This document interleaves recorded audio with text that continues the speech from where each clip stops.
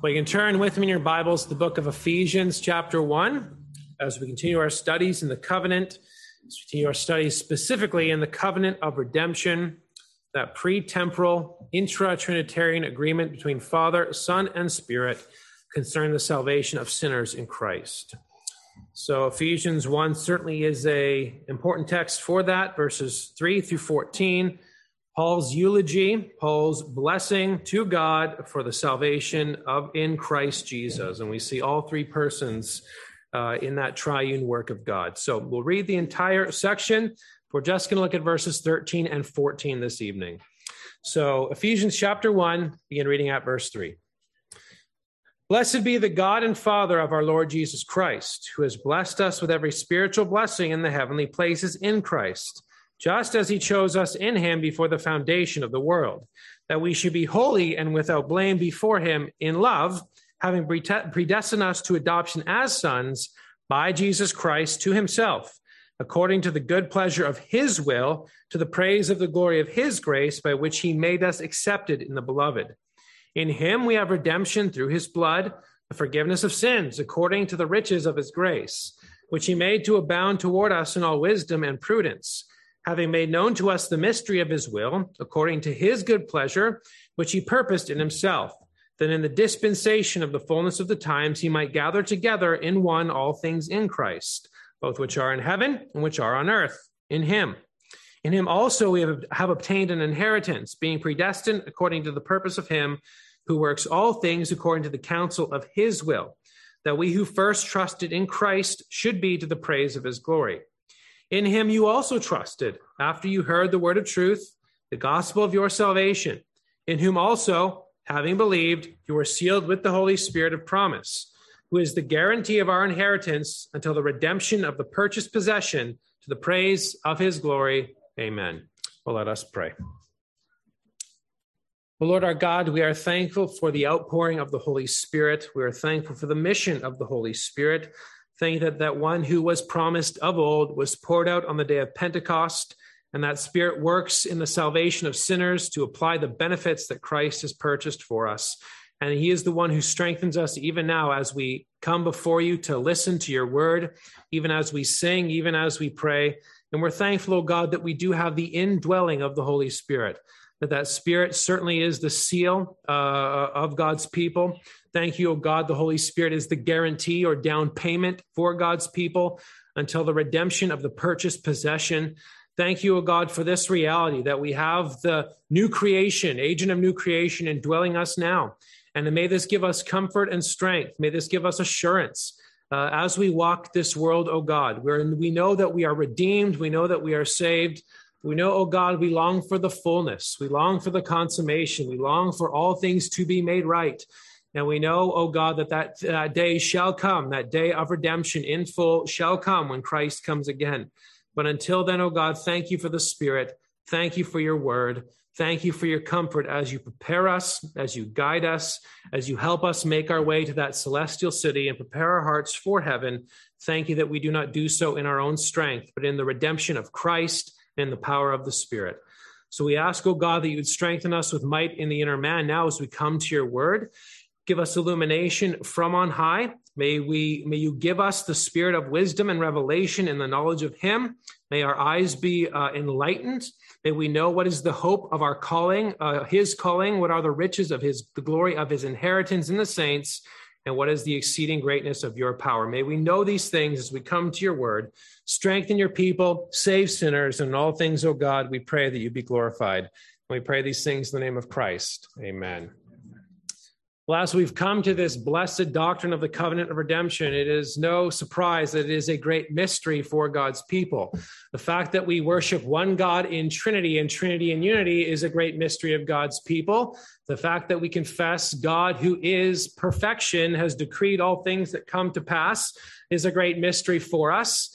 And also this covenant of redemption, when it comes specifically to the salvation of sinners in Christ, is also a great mystery for us. And we see in the scriptures covenantal language concerning that revelation of God's to God's people about that salvation. Sam Renihan says, Scripture presents that eternal purpose and promise of salvation to mankind metaphorically in the mode of a covenant, transacted between the persons of the Trinity. There are many passages in Scripture that speak of this blessed covenant. Certainly Ephesians 1 is one of those texts, or several of those texts. But again, Luke 22:29, Jesus says, I bestow, as he's speaking to his disciples, I bestow or covenant to you a kingdom, just as the Father has covenanted one to me.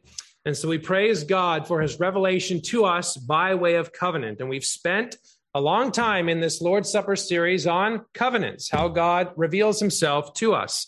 And before we turn to the covenant of redemption, we looked at the covenant of grace, how God enters into a covenant with his elect sinners because of the finished work of Christ. That is, God, the gospel proclamation is covenant proclamation. But the way of that covenant offered in time and space, that covenant won in time and space, has an eternal foundation, namely this covenant of redemption in the Trinity. And this covenant of redemption really is a covenant of works for Christ, who would come down, live the law perfectly as the last Adam, die as that perfect sacrifice, and win himself a people that the Father would give to him.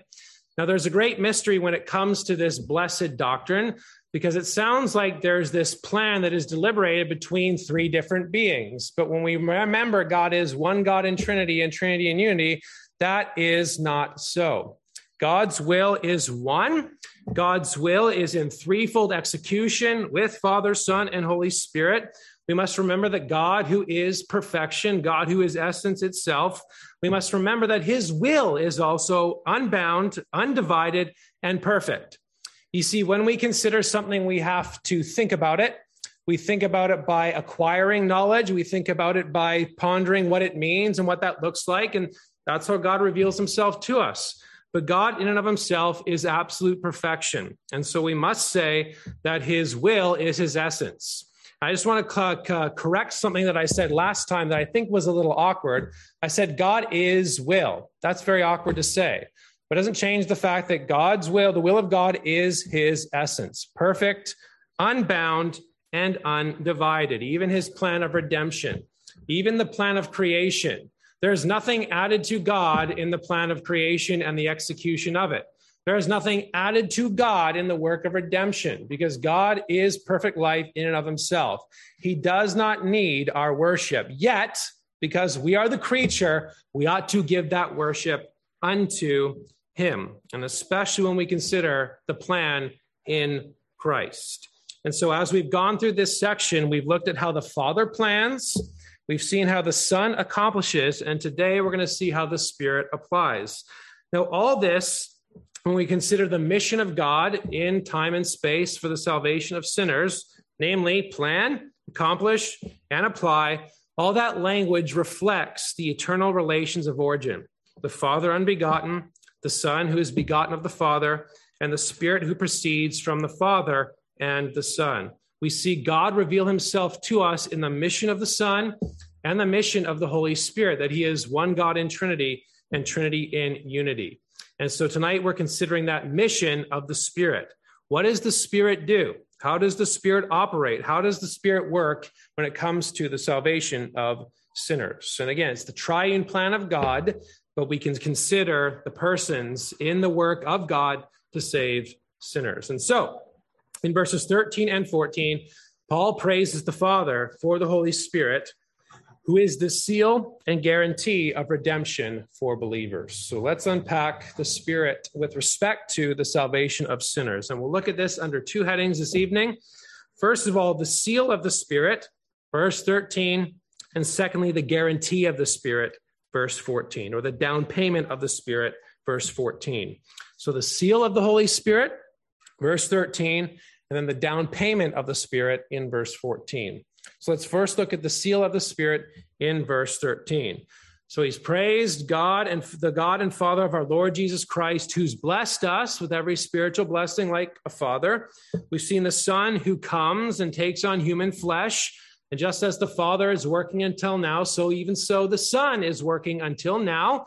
Remember, it's the same God who works all things, even when it comes to the salvation of sinners. Then we also as well see the Spirit who is poured out, the Spirit of the Father and the Spirit of the Son. And so in verse 13, as we turn to consider the Spirit, notice in him, in him, in him. That's been a continued refrain of the Apostle Paul in this opening praise to God Almighty. In him. And who is he talking about there? He's talking about in Christ. So again, it is the plan of God, but it centers in around the work of that second person who takes on human flesh. Three persons are involved, but it is the mission of the Son to take on human flesh for his people, to die and save his people from their sins. But again, it is the work of God. And even too, when it comes to the sealing, even too, when it comes to the guarantee, it's in him. When it comes to the predestination, it's in him. When it comes to the redemption, it is in him. And the language of in him describes our union with our Lord Jesus Christ. That real and true union by the power of the Spirit with the Lord Jesus Christ. I know 2 weeks ago, Pastor Butler said the union is perhaps the best benefit that we receive. And the reason I think he said that, then he kind of backtracked, but the reason we ought to highlight how it could and ought to be the best benefit is because it undergirds every other benefit that we have by the power of the Spirit. We have died with Christ. We've been raised with Christ. We have spiritual blessings in and because of the Lord Jesus Christ, given and bestowed upon us by the power of the Holy Spirit. So those in hymns are very vital for our identity. We are in him. We are in Christ. We belong to him by the power of the Spirit. And so in him, then he goes on to unpack what he wishes the Ephesians to understand. You also trusted after you heard the word of truth. Notice the recipients who received the Spirit. You also trusted. And this goes with what is said in verse 12. He says that we who first trusted in Christ should be to the praise of his glory. When he says we first in 12 there, he's talking about the Jews. The we first who trusted in him should be to the praise of his glory. And then he transitioned to verse 13 to talk about the Ephesians in you also. What he's trying to do here is highlight who the new creation people are in Christ. And one of the things he will go on to talk about, really Ephesians is all about the new creation in Christ. And who is the new creation people in Christ? He goes on to unpack in chapter 2 when he says that in him, Christ is our peace, who has made both one, has broken down the middle wall of separation. There's no more ethnic distinction among the people of God, neither Jew nor Greek, slave nor free, male nor female. And he goes on to say in verses 19 through 22 of chapter 2 to talk about how Jew and Gentile come together to build the temple of the Lord. Christ is our temple, but Christ is our head, and the church is his body, and he is the one who is building the temple of his dwelling between Jew and Gentile. And the agent in that, primarily, again, it's one God who works all things, but we see this in, again, the mission of the Holy Spirit, in whom you also are being built together for a dwelling place of God in the Spirit. Now, I'm going to get ahead of myself here, but we're going to talk about the spirit of promise in verse 13. The spirit of promise given to the Old Testament people applies to Gentiles. Gentiles who never had the oracles, who never had the prophecies like this. It's for them as well. In him you also, not just us, but you as well, are part of the blessed new creation people. And notice he goes on to talk about the means, how when they've been sealed, how they receive the benefits. And it starts with preaching. After you heard the word of truth, the gospel of your salvation. Now, I know I ripped pretty good on preaching this morning. I'm not going to rehash everything I said today or this morning, but preaching is vital. Going back to Romans 10, with respect to how shall they hear, how believe unless they hear? How shall they hear unless someone is sent? How shall they, and then it goes so on and so forth. And we see this in Acts chapter 19. You see, Ephesus is an important church, isn't it, when it comes to the New Testament? I mean, a lot of the epistles, the city in which Paul writes to is perhaps Ephesus. John, Gospel of John, certainly the book of Ephesians, certainly Paul in the letters to Timothy. Ephesians is an important place. In Acts chapter 19, the special thing about Ephesus is that the Spirit falls in an outward way in Ephesus in Acts 19.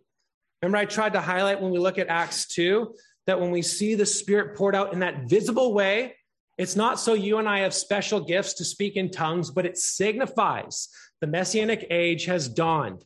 The eschatological age has dawned. The last days have dawned. The days of the Spirit have dawned in Christ. And notice it falls in the line of the plan of Acts: Jerusalem, Judea, Samaria, and to the ends of the earth. And Ephesus was considered the ends of the earth. As Paul went there, saw disciples, and the Spirit falls upon them in that place. After they heard the word, after they heard the gospel, after they heard, as he said, the word of truth, the gospel of your salvation. They were gripped by it. God is the author of it, and it's brought about by the triune work of God, the Father who plans, the Son who brings redemption in verse 7, and the Spirit who then applies these things in time and space.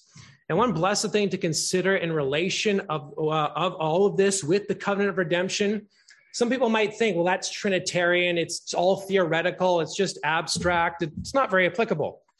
But think about that for a sec, that language of the Father planning, the Son accomplishing, and the Spirit applies. What does that mean when sinners are saved? What does that mean when God's people grow in grace and knowledge day by day? What does that mean when someone who was once dead and is raised to life? It means the plan of God in eternity, accomplished by Christ in time and space, is applied by the Spirit and continues to be applied by the Holy Spirit. The Holy Spirit goes forth. The Holy Spirit works. The Holy Spirit operates. The Holy Spirit is pointing sinners to Christ, those to whom the Father has given the Son, those to whom the Son has won. The Spirit is drawing them in by the word and saving them in time and space. That is a blessed thing to consider, how the God who does not change works in time and space to save sinners like you and I. It is through his preached word. You also trusted, after you heard the word of truth, the gospel of your salvation. He goes on to say the response to that gospel, in whom also, having believed, having confessed, having believed it to be absolutely true. Again, something that is given not just to Jew, but to Gentile as well. And this is something that Peter conveys in very similar language in Acts chapter 15. When he's talking about this reality, the Gentiles are believers. The Gentiles have come to the one true God. How can this be? And so Peter gets up at the Jerusalem council in verse 6, 7, and following. In verse 7, when there had been much dispute, Peter rose up and said to them, men and brethren, you know that a good while ago God chose among us that by my mouth, Acts 10, the Gentiles should hear the word of the gospel. They should hear it proclaimed, and notice and believe. So God, who knows the heart, acknowledged them by giving them the Holy Spirit, just as he did to us, and made no distinction between us and them, purifying their hearts by faith. This was promised of old. It was being applied. And the Jews struggled with that for a while, but they had to be reminded of the plan of God that includes an outpouring, not just for Jew, but Gentile as well, that in Abraham, all the families of the earth would be blessed. And this is what Paul is trying to say in Ephesians. You've been brought in to be the people of God. You are the people of the new creation. Now live like the new creation in Christ and by the Spirit. And so after you heard the word, after it was proclaimed in time and space, after you believed by the power of the Spirit in time and space, notice, you were sealed with the Holy Spirit of promise. Now, when it comes to the work and mission of the Holy Spirit, we certainly believe it's the Spirit who works in things like effectual calling. The Spirit is the one who works to give the gifts of faith and repentance. We believe all of those things. Unless one is born of the Spirit, he cannot enter the kingdom of God. Jesus says that to Nicodemus in John 3. The Spirit is working. There's also another blessed benefit. After you believe, you receive the Spirit. The Spirit indwells each and every one of God's people. The Spirit brings us to that blessed salvation, but after we believe, we have the Holy Spirit as a seal, whether we feel like it or not. So often, dear brethren, we forget that we have been sealed and been given that Spirit as a down payment, as a first fruits of the resurrection. We have the agent of new creation who indwells each and every one of the people of God. And it says we've been sealed. And the language of seal carries the idea of being marked out by God. We've been given, he's highlighted who his people are by the Spirit, and he's protecting his people as the owner. One writer goes on to say, this forms the basis for understanding the imagery which speaks of those who entered the Christian community as being sealed with or by the Holy Spirit. He also uses this language in 2 Corinthians 1, and he also uses the down payment language in that passage as well as 2 Corinthians 5. But the point is, God knows those who are his, and God seals those who are his with the power, with the Holy Spirit himself, indwelling each and every one of his people. And so he says, you were sealed with the Holy Spirit of promise. And as I've already gotten ahead of myself, again, we have to go back to places like Ezekiel 36, promising the Spirit would remove the heart of stone and give hearts of flesh. The promise of the Spirit being poured out on the day of Pentecost, Joel chapter 2. The Spirit only was seen in drips and drops in the Old Testament. Certainly, as we saw in Galatians 3, God still worked to save his people, save those who are truly his by the power of the Spirit. But it really was only in connection primarily with the people of Israel. Yes, there were some forerunners in the Old Testament, but it wasn't this worldwide outpouring like we see at Pentecost. And so the promised Spirit wasn't just for the Jews. The promised Spirit was for the new covenant. The promised Spirit was for the New Testament. The promised Spirit was for the new Israel in the Lord Jesus Christ. It extends to the Gentiles. Even in Galatians chapter 4, and Galatians 4 is ripe with blessed covenant redemption language. When he says, in the fullness of the time, God sent forth his Son, the mission of the Son, to come down, to be born of a woman, to be born under the law, to redeem those who are under the law, that we might receive adoption as sons. So you see that God, the Father, sends, the Son is born, taking on human flesh, and then the Holy Spirit, he goes on to say, and because we have received the adoption, God has sent forth the Spirit of his Son into our hearts, crying out, Abba, Father. You see the mission right there in Galatians 4 that applies not just to the Jews, but very clearly in Galatians 4 and Ephesians 1 to all those to whom the Father gave the Son. And all those to whom the Father gave the Son, of them there is neither Jew nor Greek, slave nor free, male nor female. Of them there are people from every tribe, tongue, and nation. And those who believe can be assured that they have the seal of the Holy Spirit. And John Eadie highlights a lot of this mission type language. I know that's sometimes hard, but it's very important when we consider the Trinity. Eadie says, and he is the Holy Spirit, not as if the sanctity of his character were more brilliant than that of Father and Son. It's not as though the Father doesn't sanctify. I mean, Jude talks about how the Father sanctifies, right?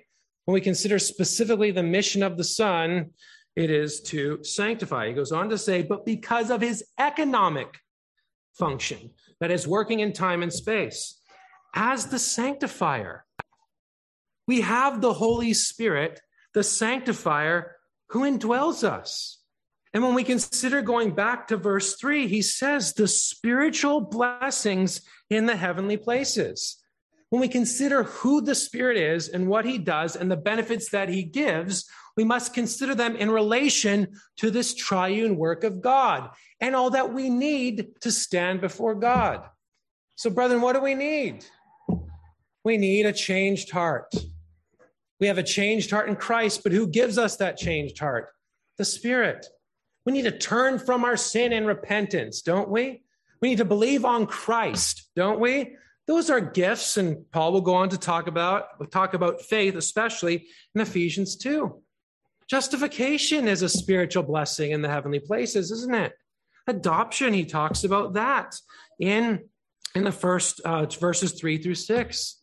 When we talk about sanctification, our Christian walk, who strengthens us with might, who helps us as we pray, who encourages us as we press on. Is it not the Comforter who Jesus pours out for his church? I'm going to go away, but I'm going to pour out and send another to come, as Jesus says in John 16. You see, the blessings and benefits of the Holy Spirit are not the extraordinary gifts. Tongues, prophecy, healings. I don't care if someone, says something or makes things levitate. The more blessed thing that the Spirit does are taking dead sinners and making them alive in Christ and giving them all that they need based upon the finished work of the Lord Jesus Christ. And so with that, don't let anybody tell you that Reformed people are not the people of the Spirit. Because when you look very clearly at what the Holy Spirit does in his operation, we must recognize that it is the saving of sinners and giving them all that they need to stand before God. All that they need based upon the finished work of Christ. It's what we call the order of salvation, how the Spirit works. And all those benefits, if you've believed on Christ, you have experienced them in one way or another. Now, sometimes our testimonies are a little bit different, how God led us to salvation, but did he not change our heart? Did he not give us the gift of repentance? Did he not give us the gift of faith? Did he not do all those things? Has he not then justified us already in Christ in the heavenly places? Are we not adopted as based on Galatians chapter 4? We have all these things now, dear brethren. We have all these benefits now, dear brethren, that God has given to us in Christ and applied by the Holy Spirit. The Comforter, the Sanctifier, the one who is our seal, that Holy Spirit of promise. Now, what this ought to do, dear brethren, is to give us great assurance and hope in the present. I think sometimes we can rag on our sin, and brethren, we are sinful. There's still remaining corruption. We're terrible. I get all that. I'm ragging again. We must remember who we are in him. And Paul is going to go on and talk about in the application section of this book who we are in him, namely the new man in him. If you've believed on Christ, even in your sanctification, even in your struggles with remaining sin, and yes, we must put to death sin day by day, you have been sealed with the Holy Spirit of promise, and that can never change. We can grieve the Spirit, certainly, but the Spirit can never be taken away from us. And the Spirit is the one who strengthens us with might in the inner man, Ephesians 3. The Spirit is the one who helps us in our prayers, Ephesians 6. The Spirit is the one who is with us when the word of God goes forth, Ephesians chapter 4. And your identity in Christ does not change. You have been sealed with the Holy Spirit of promise, and this ought to give us great assurance and encouragement. Ryle's got a great lengthy quote on assurance, and ought to give us great comfort. And what I mean by assurance is we can separate, but certainly connect faith and assurance. Saving faith is sometimes not always assured that one is saved. But if one is concerned about their salvation, that's probably a good thing. A godly person can go throughout their entire life never feeling assured. Thankfully, saving faith can still make an enemy a friend with God. It may not move mountains, as Machen says, but it is still saving faith. But assurance is something that people can lack throughout their life. But Ryle says this: assurance goes far to set a child of God free from his painful bondage of fear and doubt, and thus ministers mightily to his comfort. And my emphasis with the Spirit here is to highlight we've been assured that we have the Spirit. It enables him to feel that great business of life is a settled business, the great debt a paid debt, the great disease a healed disease, and the great work a finished work. And all their businesses, diseases, debts, and works, then by comparison small. In this way, assurance makes him patient in tribulation, calm under bereavements, unmoved in sorrow, not afraid of evil tidings, in every condition content, for it gives him a fixedness of heart. It sweetens his bitter cups, it lessens the burden of his crosses, it smooths the rough places over which he travels, and it lightens the valley of the shadow of death. It makes him always feel he has something solid beneath his feet and something firm under his hands, a sure friend by the way and a sure home at the end. Christ has promised he will never leave us, or God has promised he will never leave us nor forsake us. Christ has promised he is with us till the end of the age, and he is with us by the power of the Spirit. May we take great comfort in this, brethren. If you believe on Christ, we have been sealed with the Holy Spirit of promise. So that's the seal of the Spirit. Let's then look secondly at the down payment of the Holy Spirit in verse 14. The seal encourages us and reminds us of what we have now. Certainly guarantee does that as well, but the guarantee has a much more forward focus.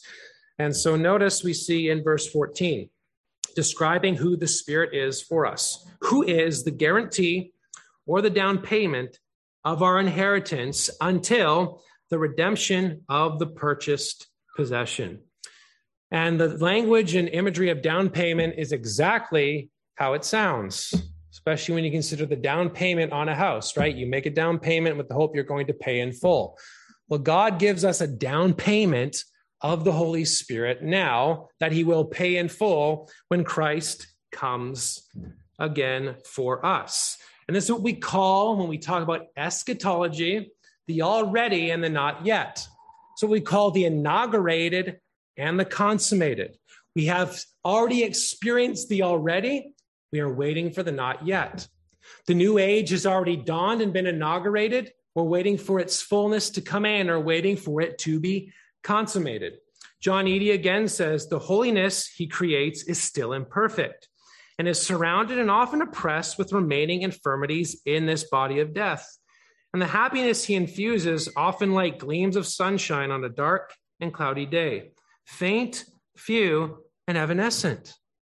But brethren, as we walk those cloudy days, it doesn't change the very fact that A, we've been sealed, and B, we have the Holy Spirit as that down payment, that we have the hope that awaits the people of God. The Holy Spirit has been given to us both as a seal, but also as a promise of the future. And if we consider, as Voss says, the Holy Spirit as the agent of new creation, it teaches us that now we are the people of the new creation, and we long for the fullness of the new creation.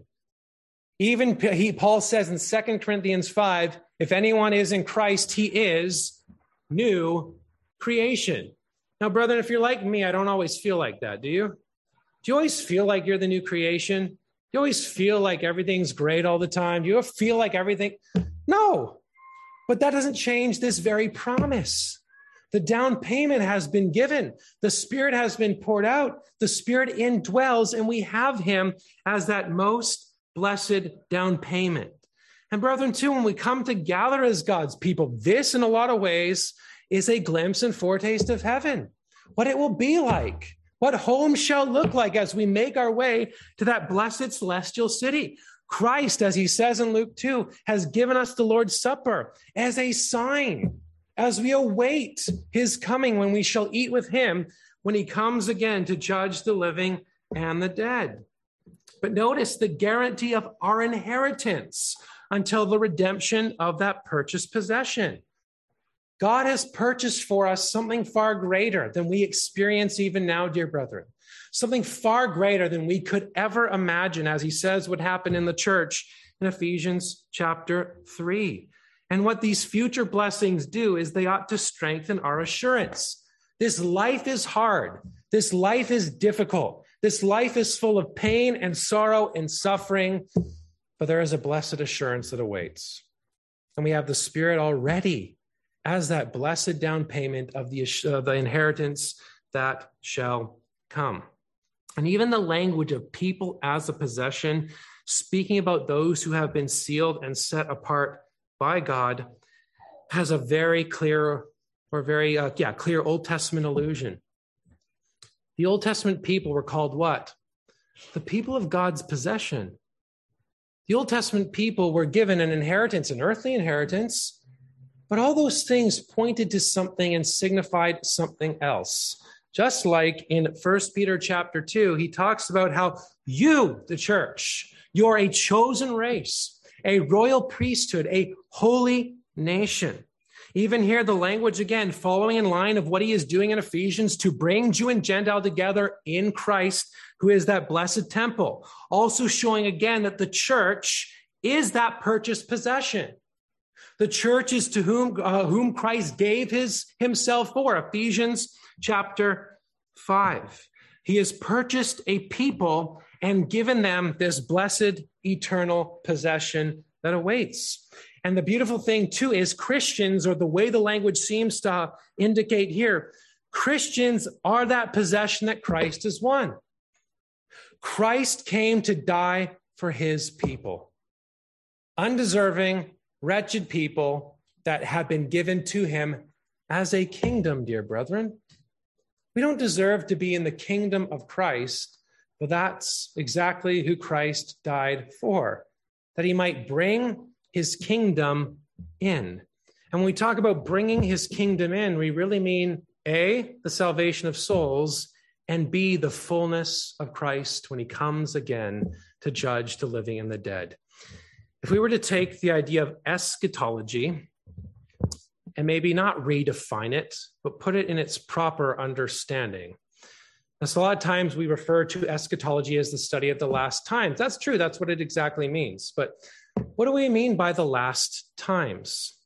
And so often when I say eschatology, sometimes people are like, please don't talk about that. But when we consider eschatology, a lot of times we think about helicopters and raptures and 1,000 years and that sort of thing. That's what we call cosmic eschatology. But we cannot forget the personal eschatology, dear brethren.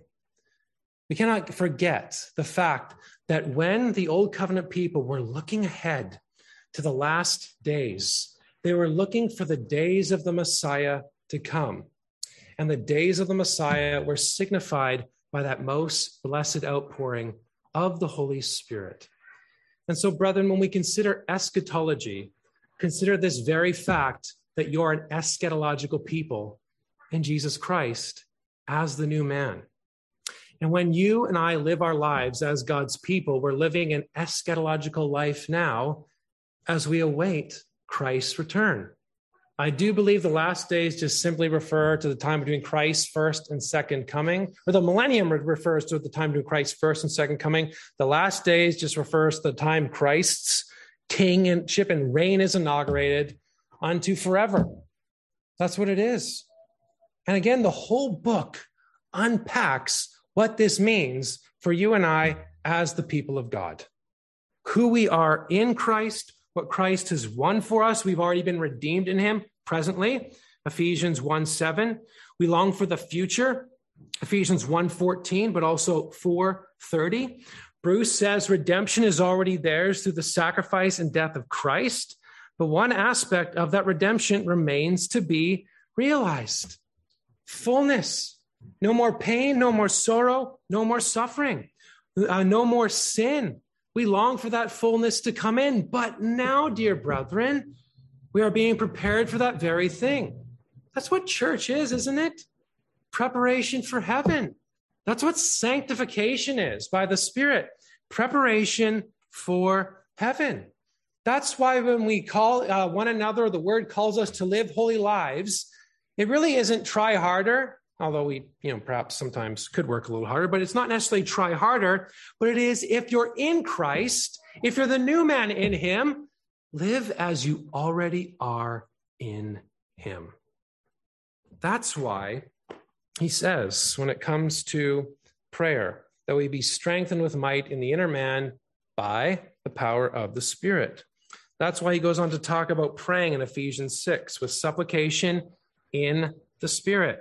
That's why he says, again, with this new life, Ephesians 4, verses 17 through 24, especially what we once were, what we are now, the old man has been put off, the new man has been put on. Not saying we don't have, remaining corruption. Certainly that is there, but the language I do believe of Ephesians 4, 20 through 24 is you're already the new man and have put him on. And verse 24, that you put on the new man, which was created, verse 23, and be renewed in the spirit of mind. Be renewed. I think there should be a capital there, that the work of the Spirit in our minds to enlighten our hearts. How is it that we know more of God? By the power of the Spirit. Again, capital S in Ephesians 1:17.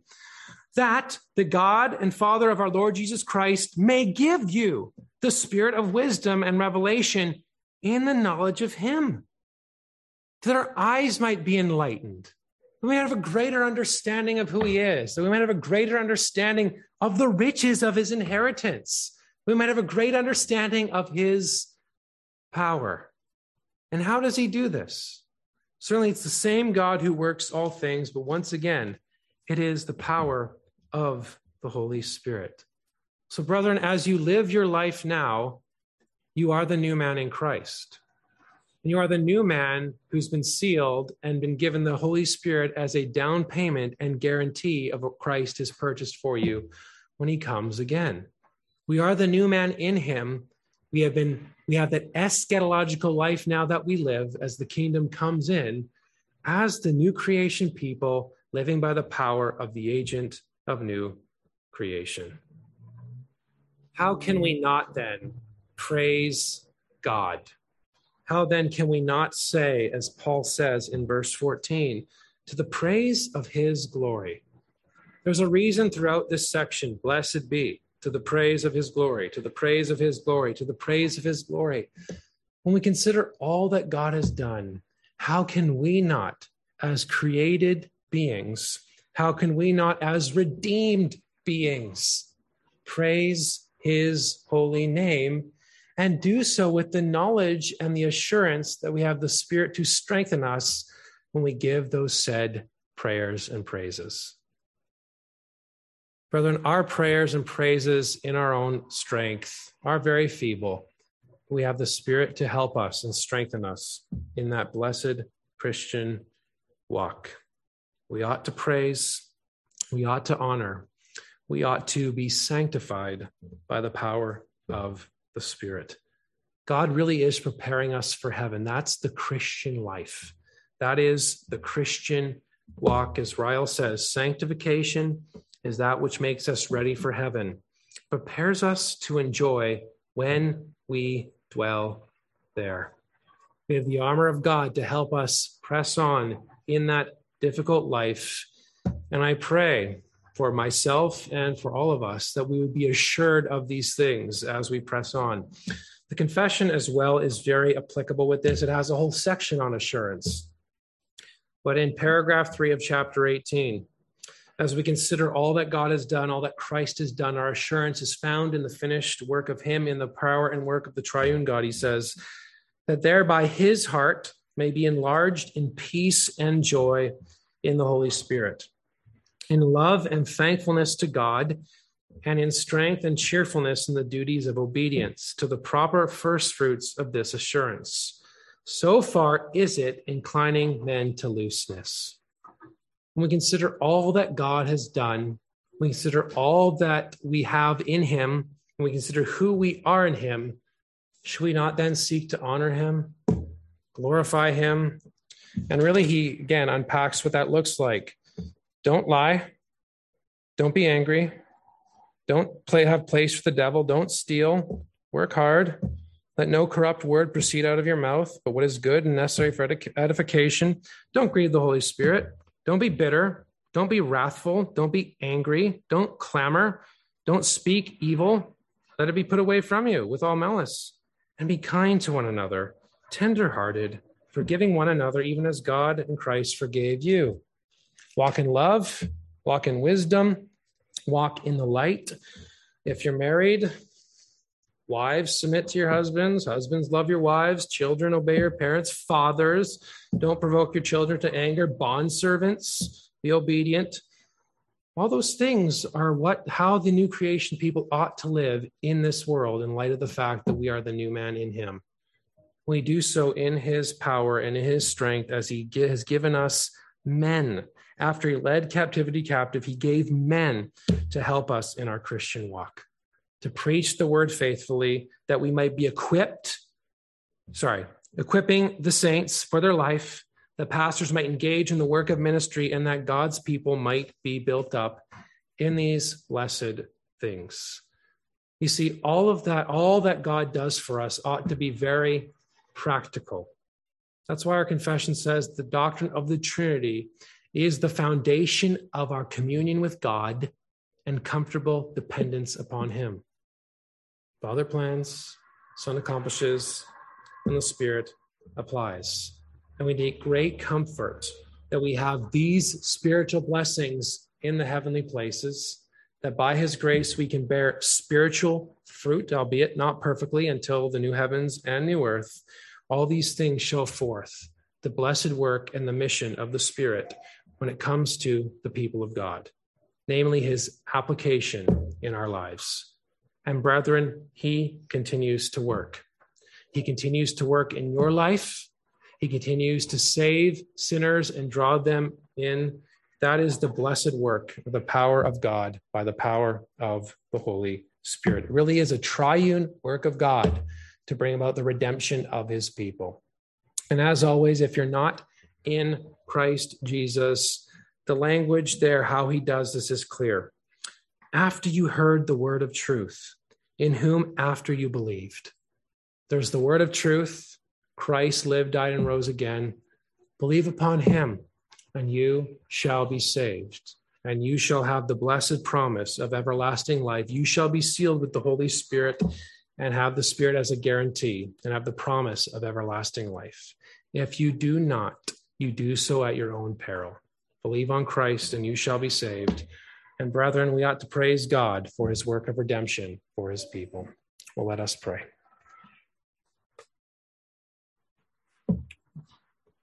Lord our God, it truly is a great mystery when we consider all that you have done for us, when we consider who you are in your being and who you are in your operations in time and space, that you do not change even though you work in time and space, and even the fact that according to your eternal, perfect love, that you decreed to save sinners in Christ. And we're thankful, O God, for the blessed revelation by way of this blessed covenant. Thank you that the Father plans. Thank you that the Spirit applies, and the Son accomplishes and the Spirit applies these things. Thank you, O God, for those that are in Christ. We have been sealed, that we have that guarantee of the Holy Spirit, that promise that awaits, O God. But we're thankful we have that agent even now. We're thankful, O God, that we've been changed and been saved. And we ask by your Spirit and by your might and by your strength that you would strengthen us with might, that you'd help us as we pray to press on with the armor of God, that you'd help us, O God, to be lifted up and encouraged by your word, to continually hear it and be enlightened by it and better understand what it has to say, O God. Again, please forgive us for all of our sins. And we're thankful for the assurances and promises that you give us in your word. And please forgive us for the times we grieved your Spirit. We ask, O God, that you'd help us and be encouraged that we shall not lose the Spirit as your people. And so we ask, O God, that this would give us comfort and strength as we walk this world. Sanctify us, preserve us, keep us until the end, O God.